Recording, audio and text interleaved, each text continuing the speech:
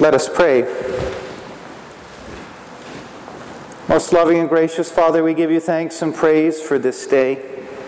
We pray that your Holy Spirit would open our hearts to hear your voice. Lord, may your word be spoken and your word received. In the name of the Father, and of the Son, and of the Holy Spirit. Amen.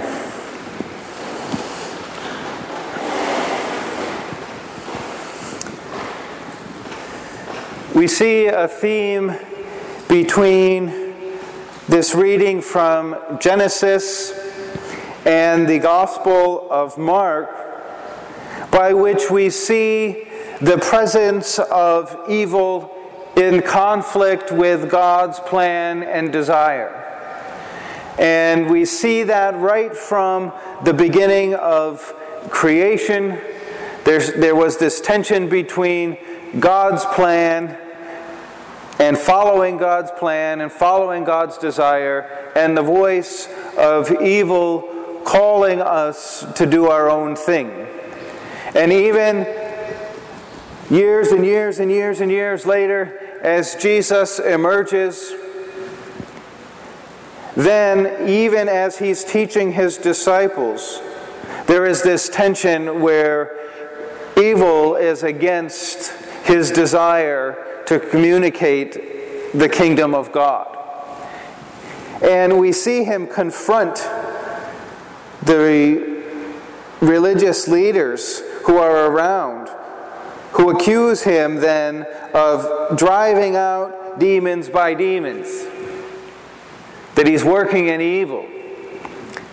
And he tries to get them to understand who he is.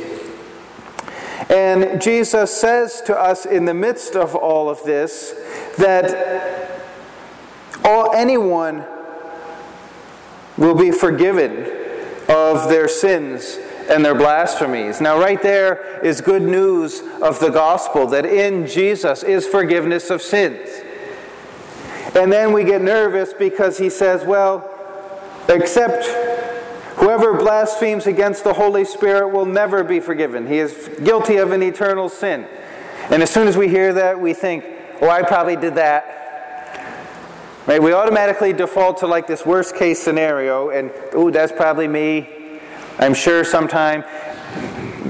And what's difficult in the interpretation of that is Jesus doesn't really go on to define exactly what that means. And so we use our imaginations and make up all sorts of things that it could be, and then assume that we did that and we're never going to be forgiven. But what I think we have to see in a statement like that is, as we've heard over the last couple weeks of readings, that the job of the Holy Spirit is to point us to Jesus, who is the one who brings forgiveness of our sins. And so we could say to that perhaps that if we refuse the Spirit's leading to Jesus, well, then there is no forgiveness of sins. Not because you have committed one particular thing on the list that we can say, now you've done it, check it off the list. It's the Spirit's job to point to Jesus, who brings us to the Father. And if we won't heed the Spirit's call to Jesus, well, then we don't have forgiveness of sins. And so if we're refusing Jesus, then it's not that God has said, well, you've done this one particular action, but in Jesus is our hope. In Jesus is our salvation. In Jesus is the way and the truth and the life. And it's the Spirit's job to bring us to Jesus. And as we look at this kingdom and this family that Jesus is ushering in, we have that final part of the gospel by which we hear of his mother and brothers and sisters are looking for him, and they send this message, they're looking for you. And Jesus says, well, who are my mother and my brothers? And at first hearing this, we may think, well, that's not a very nice thing for him to say. What do you mean, who are your mothers and brothers? It's pretty obvious.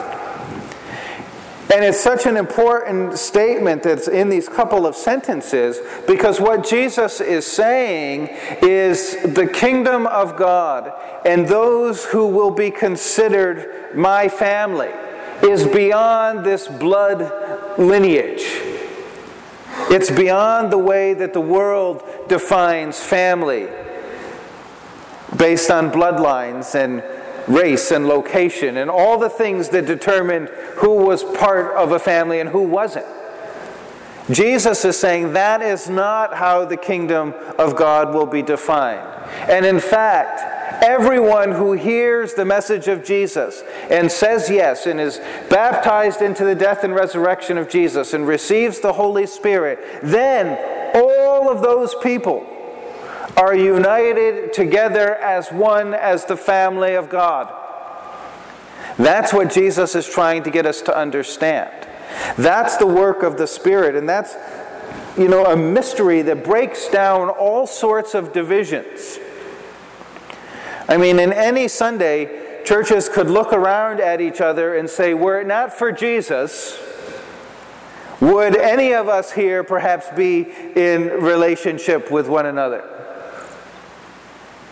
But it's in Jesus, all sorts of things are broken down, and people who probably never would have come in contact to one another are now united together in Christ as one family, gathered here to worship Jesus. He breaks down all of those barriers of divisions to bring us together. Again, more good news of the gospel. And in fact, then, as we are adopted into the family of God, in and through Jesus Christ, we have the good news that Paul is writing to the church at Corinth when he reminds them that the same Spirit who raised Jesus from the dead is going to raise us also. That's the promise in Jesus Christ.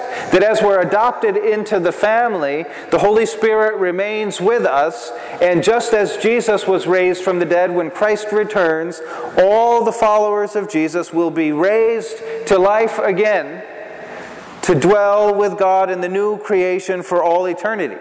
That's the promise. That's where we're headed. That's the culmination of all of this, is the ushering in of the new heaven and the new earth. The culmination is not that we die and then float away to live on a cloud and play harps and live in a place that looks like our old neighborhood. That's not the end. The end is Jesus comes again and a new heaven and a new earth are ushered in, where all of sin and death is defeated forever, where sickness and pain and everything else will be no more. And we all get there through Jesus, that in Him we are one family. In Him our sins are forgiven. And we know, as Paul says, that even as our outer bodies are wasting away, our inner being is being transformed and renewed.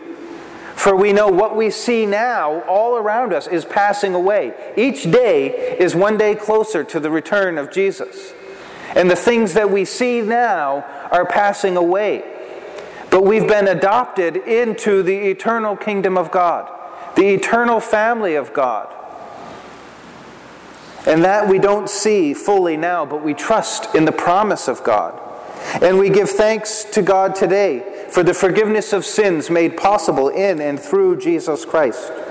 We thank God today that in and through Jesus, we are all adopted into the family.